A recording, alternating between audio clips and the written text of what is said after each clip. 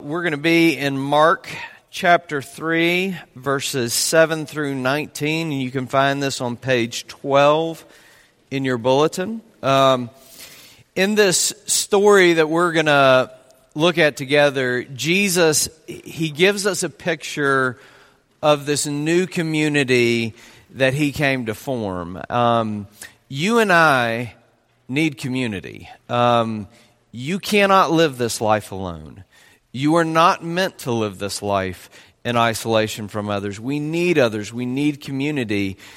But it's also important that we listen to Jesus and we listen to His Word and we let that shape our understanding of and our participation in this community that He's coming to form, or that He came to form. So let's read this story. It's in Mark chapter 3, verses 7 through 19, page 12 of your bulletin. Let's give our attention to God's holy and inerrant Word.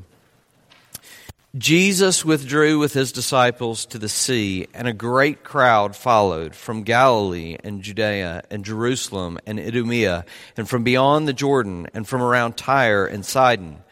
When the great crowd heard all that He was doing, they came to Him. And He told His disciples to have a boat ready for Him because of the crowd, lest they crush Him. For He had healed many, so that all who had diseases pressed around Him to touch Him. And whenever the unclean spirits saw Him, they fell down before Him and cried out, "You are the Son of God." And He strictly ordered them not to make Him known. And He went up on the mountain and called to Him those whom He desired, and they came to Him. And He appointed 12, whom He also named apostles, so that they might be with Him, and He might send them out to preach and have authority to cast out demons. He appointed the 12, Simon, to whom He gave the name Peter, James, the son of Zebedee, and John, the brother of James, to whom He gave the name Boanerges, that is, sons of thunder, Andrew and Philip and Bartholomew and Matthew and Thomas and James the son of Alphaeus and Thaddeus and Simon the Zealot and Judas Iscariot, who betrayed Him. The grass withers and the flowers fade, but the word of our God stands forever. Let's go before Him and ask for His help before we look into His Word. Our gracious Heavenly Father, we thank You that You've not left us in the dark, but that You have given us a light unto our path. Your very Word, revealing who You are, revealing what You have done for us. And Father, our prayer this morning is that You would allow us to hear the good news of the gospel and to be changed by the good news of the gospel. Because we need to be reminded week in and week out that we are far more broken than we could ever really imagine. But because of Jesus, because of what He's done for us, we can also be at the same time far more loved and accepted and secure and approved of than we ever dared to dream was possible. And Father, we need that good news to change us. For it's in Jesus' name that we pray. Amen. Most of us have had this experience where we're in a conversation or we're in the middle of doing something and we begin to feel like it just feels eerily familiar to us, like we've done this before, like we've said this before. And we often call that feeling deja vu, which is a great Creole restaurant in downtown Memphis if you ever get a chance. But anyway, deja vu is a French phrase which means already seen, right? And I think that Mark wants us, in Mark chapter 3, he wants us to have that eerily familiar feeling when we read this passage, that feeling almost of deja vu, like we've been here before, and especially when we get to verse 13, when Jesus went up on a mountain and He called His 12 apostles to Himself. See, Mark wants us to recall the scene that Paul read for us earlier in Exodus chapter 19. It's this other mountain, Mount Sinai, right? And in Exodus chapter 19, God called to Moses from the mountain. And he said this, "You yourselves have seen what I did to Egypt, how I carried you on eagle's wings and what? And brought you to myself. Now if you obey me fully and keep my covenant, then out of all the nations, you will be my treasured possession. Although the whole earth is mine, you will be for me a kingdom of priests and a holy nation." And here's Jesus on this mountain, and he's calling, and he's bringing his people to himself, and he's setting them apart. And this time, it's not God assembling the 12 tribes of Israel, but another 12, right? The 12 apostles. And Mark is saying, this is God in the flesh, and he is now building a new Israel out of the old Israel. He's forming a new community. Now listen, to come to Jesus, like we sang, to come to Jesus is to come to and belong to and to be immersed in a new community, which we call the church. And I get that for some, that's a big problem for you with Christianity. The church is a stumbling block for many. And you may be especially unsure about wanting to be associated even with this community. And I'm going to try to speak to that by the time we get to the end. But let's at least begin to try and catch a vision for what Jesus is doing here and what he intends for this new community in this world, to be in this world, because we need it. Because we can't do life alone. We need community. So there are 3 marks of this new community that I want us to talk about in this passage. 3 marks of this new community: companionship, mission, and authority. Companionship, mission, and authority. All right. First, this new community, we're told, is marked by companionship. Jesus brought all kinds of people together to do life together, to experience this really close, intimate connection of learning how to do life together. And in the early part of the passage, which we're not going to spend a lot of time on, there are all these people crowding around Jesus, and I really can't get into it much, but it wasn't so much that they wanted Jesus as they wanted to use Jesus to make their lives better, to heal their diseases and all those kind of things, right? And so Jesus ended up leaving that crowd and going up this mountain in verse 13 to form this new community that was going to be marked by this companionship that we're talking about. And I want you to notice who Jesus pulls together in close companionship in this story, because you see this list of apostles in verses 16 through 19. But I just want you to think about this group of people for a moment. What's amazing are the kinds of people that Jesus says, now you're going to do life together. I mean, there's Simon Peter, the original rock, right? Impulsive Peter, right? Always ready to lead the charge and step out in front of everyone. And you throw Peter into the same group as hesitant, doubting, skeptical Thomas. I mean, that seems like some terrible matchmaking on Jesus' part. How are they going to get along at all? Right? And then you have James and John, who get this nickname, the Sons of Thunder, which is pretty impressive, right? But what are they doing in the same group as with Thaddeus? I mean, we know almost nothing about Thaddeus. He's only mentioned one other time in the whole Bible, just quietly there in the background. It just seems like a recipe for disaster, putting all these people together. And to talk about a big recipe for disaster, there's Matthew, who's a former tax collector named Levi, right?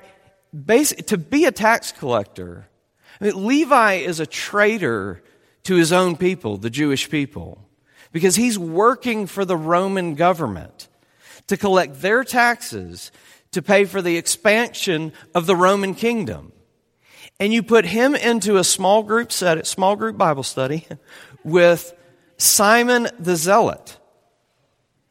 And zealots were these strong Jewish nationalists, right? And they were conspiring and they were fighting against the Roman occupation.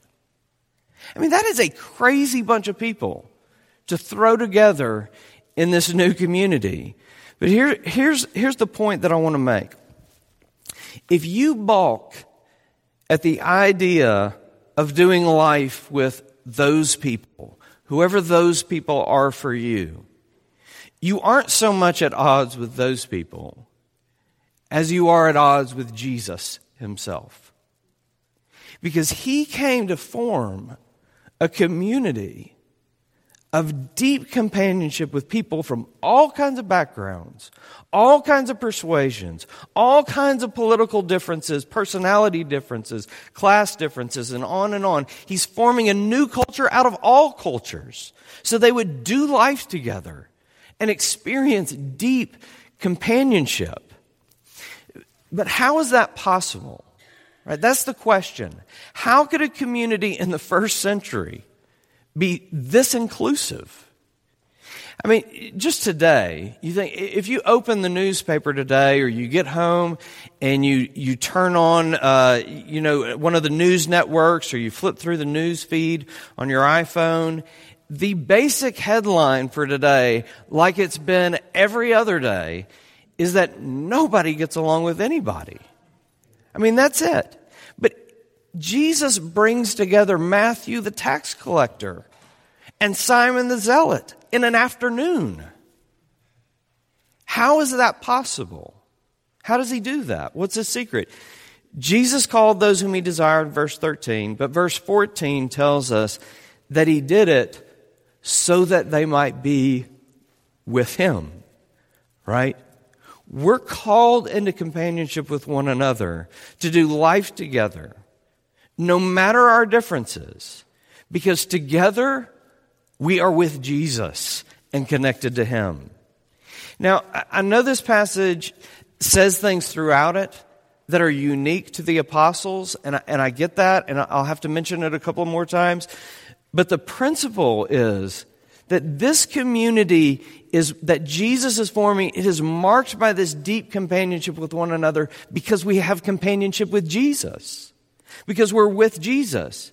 And if you think, if we only had Jesus like they did, then we might be able to pull it off. You just got to turn back maybe 1 or 2 pages in your Bible to the end of Matthew where Jesus says, "And surely I am with you always to the very end of the age." We have him, right?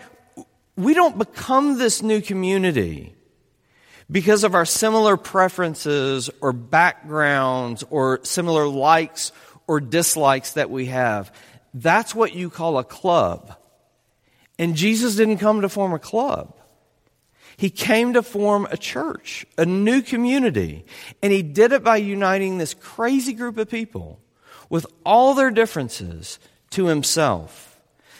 To be connected to Jesus because of his grace, that turns you into a person who begins to move towards others who are not like you, completely on the basis of grace, in order to be a part of this new community marked by companionship. Years ago, I was in this small room, conference room, and Sinclair Ferguson, theologian pastor, he was speaking. And I remember him telling this story about a day on the golf course. And he said he and his boys were playing golf at their club one day, and he was several holes ahead of them on the golf course. And so he finished his round before they finished theirs. And it was getting late, and so he said he walked out onto the 18th green to see if he could see where his boys were on the golf course.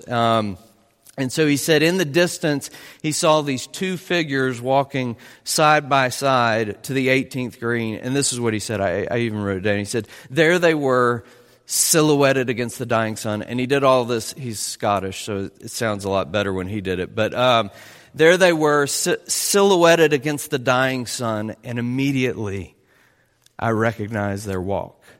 And he said, I would recognize that walk anywhere. those are my boys.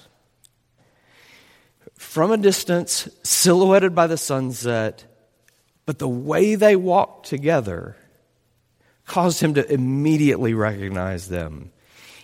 And I wonder, what does God see when he sees his church here in Memphis or even here, Grace Community Church?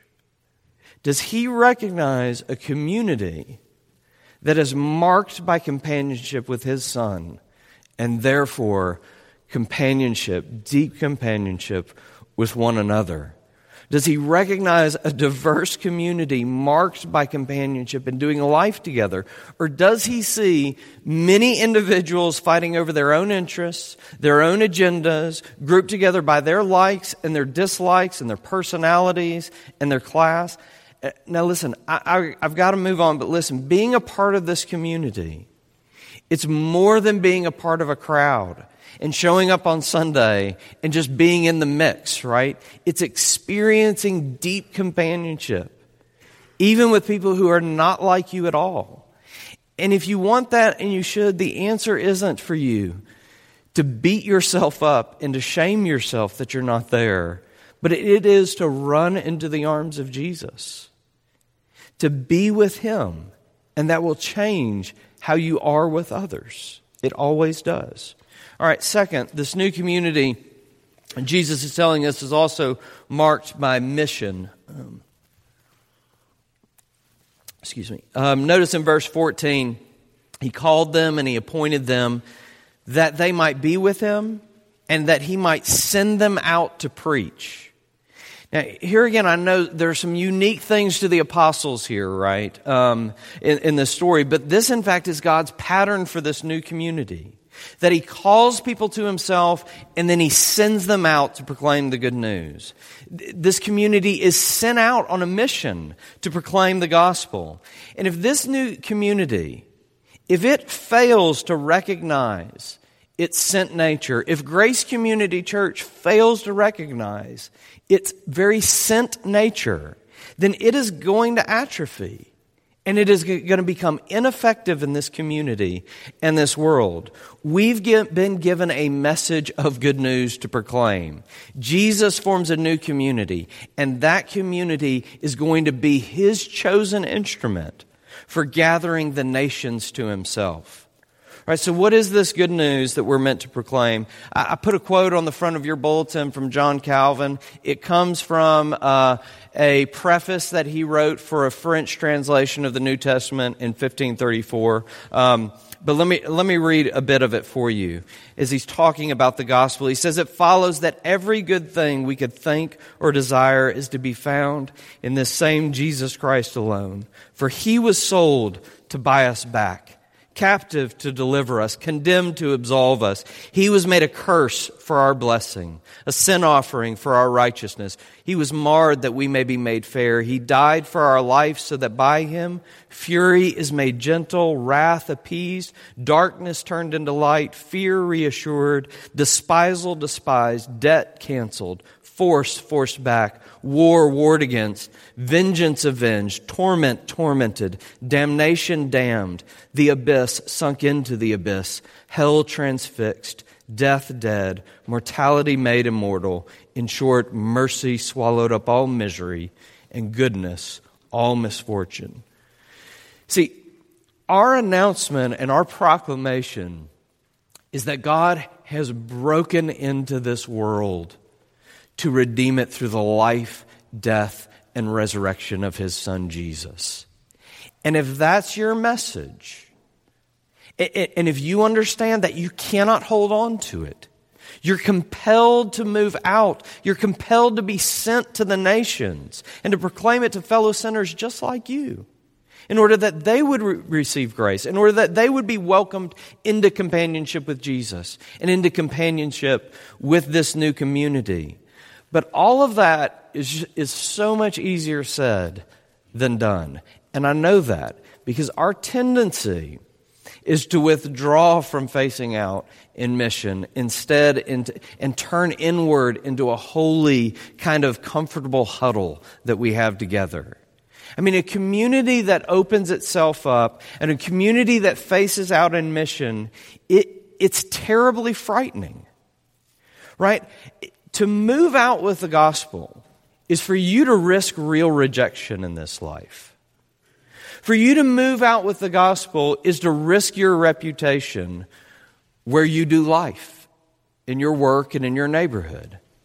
To move out with the gospel is going to make you vulnerable. To move out is going to expose your insecurities. To move out is to invite potential criticism into your life, right?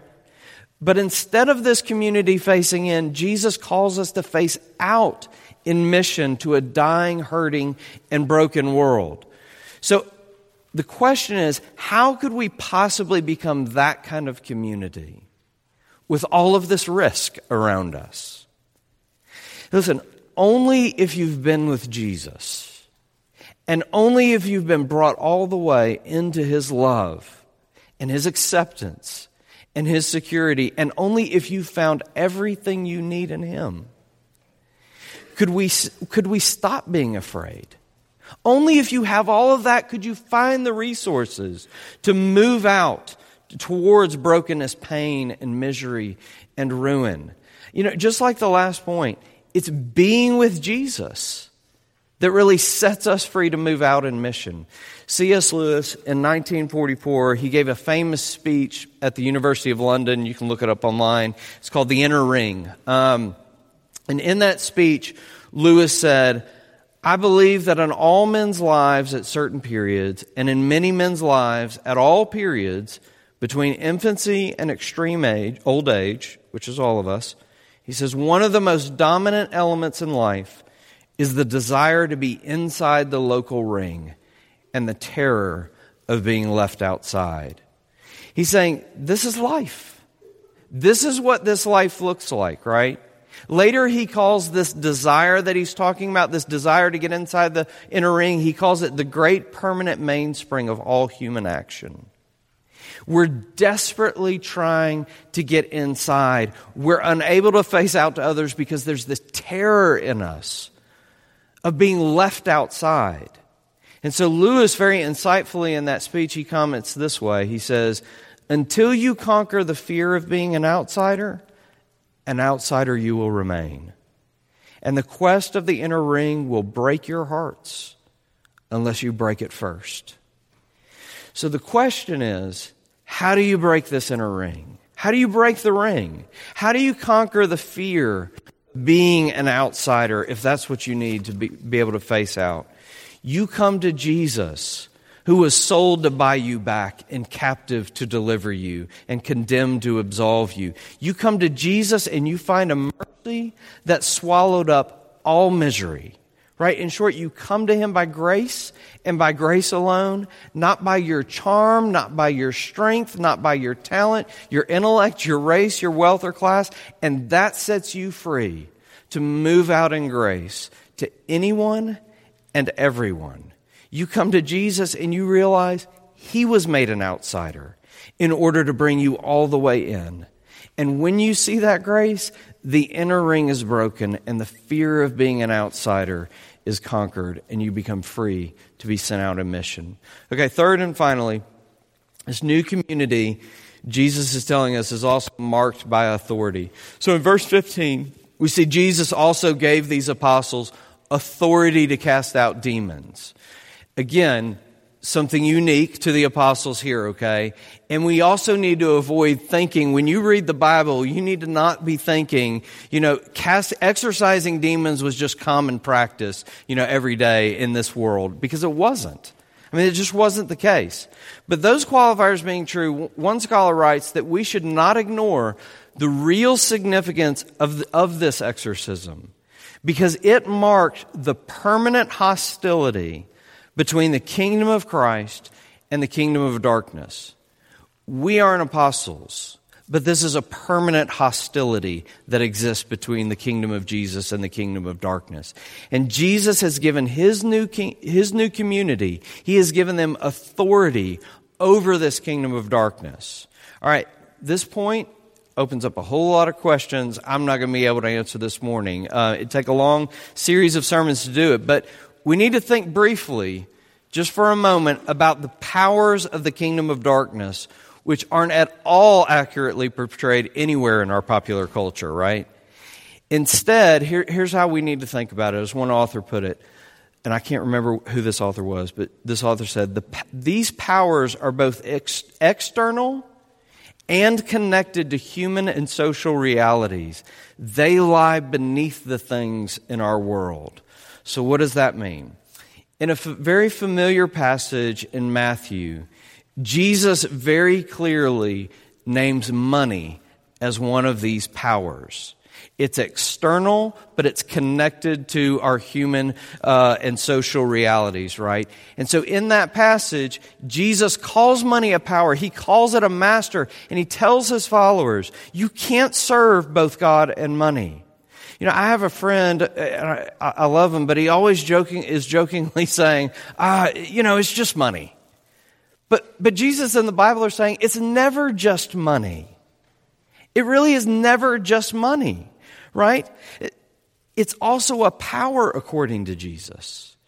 I mean, let's think about something else. Sexuality. You would have to go through life with earplugs in and blindfolds on not to see the deceptive power of sexuality in our culture, right? From every magazine, billboard, TV show, commercial, song on the radio, and discussion among your friends. Right? It's there, the seductive power of sexuality that beckons to people. It's not just sex, it's a power, and it beckons to people that life and fulfillment and pleasure and intimacy can ultimately be found in sex. What about greed? I mean, an incredible power that's motivating and moving people to sacrifice health and family, all in the pursuit to gain more and more. I mean, what about political power or just power itself, right? It finds its way onto this list too. I mean, you get to the top to have power, to have control, to call the shots, and it's alluring in its deception. And here is Jesus forming a community that both exists in hostility with the kingdom of darkness, but that also has been given authority over it. You know, in the last point, we said that we've been given this mission to proclaim the gospel. Why? Because God is at work revealing his kingdom in this world. He is at work through his new community that has authority to push back the kingdom of darkness. Think about these powers that get connected to human and social realities like we were talking about, like money, sex, and greed, and power. And let me ask you just a few questions here. What would it look like if there was a community that had an entirely different approach to money? A community that was marked by radical, even painful generosity to serve other people and not themselves. What would it look like if there was a community that had an entirely different approach to sexuality than what we see? A community that was marked by sex never being used as a weapon for power or manipulation, and never in self-centered ways, but only ever enjoyed in complete commitment and service. What would it look like if there was a community that was marked by grace and patience instead of pettiness and agenda? What would it look like if there was a community that was marked by real, costly, sacrificial leadership instead of manipulation and exploitation? I mean, we could go on, but I'm hoping you're getting the drift of where I'm going right now. A community like that would look like a community with the authority to push back the kingdom of darkness. It would look like a community that triumphs over the very things that enslave humanity. And listen, to be a part of that community would bring healing and wholeness to our lives, to our neighborhoods, to our communities, and to our city and beyond. This is the life we're called to live together, and not one of us can do this alone. We need each other in pursuit of this calling. Yeah, I've had a lot of friends over the years who were very hostile to Christianity. And sadly, some of my friends who seem to be the most hostile against Christianity grew up with a lot of experience in the church. Some grew up in church. Some I know were officers in the church. Some had parents who were officers in church. And they went to every Sunday school, and they did all the VBSs, and they did all of that stuff. They went to all the camps and everything. But time went by, and they grew in their hostility to Christianity, and eventually so many of these people just walked away from the faith. Now listen, why did they walk away? And I don't want to paint with too broad a brush, because I know people have unique stories, but in generalities, it wasn't so much because any of my friends had these great intellectual arguments against the existence of God. It's mainly because of what they saw in the church. That greed and power and sex and money and all kinds of other things were handled in the church just like they were handled anywhere else. Manipulation and cutting remarks and bitterness and impatience were just as prevalent in the church as they were anywhere else. And it looked like another club. It didn't look like a community that was formed by grace. You remember G.K. Chesterton, apologist, artist guy? He wrote, the only strong argument against Christianity is Christians. Right? We are called to be a unique community in this world. We are called and shaped by God's grace. Deep companionship, mission, and authority to live differently and triumph over the kingdom of darkness. How is it possible? I'm going to use the Apostle Paul's words here from Colossians 1, where he says, He has rescued us from the dominion of darkness, or the kingdom of darkness, and brought us into the kingdom of the Son He loves. And then he writes this in Colossians 2, God made you alive with Christ. He forgave us all our sins, having canceled the written code with its regulations that was against us and that opposed us. He took it away, nailing it to the cross, and having disarmed the powers and authorities, He made a public spectacle of them, triumphing over them by the cross. We are set free for companionship with Jesus and one another. We're set free to be sent in mission. We're set free to create a counterculture with power over the powers and authorities of this world. And that's possible because of what Jesus has done for us. Let's go to Him now in prayer. Our gracious Heavenly Father, we thank You for Your word this morning. And we thank You for Mark, who recorded this story for us of Jesus calling the 12 to Himself on the mountain. And we thank You for how instructive it is to us of this new community that He came to form.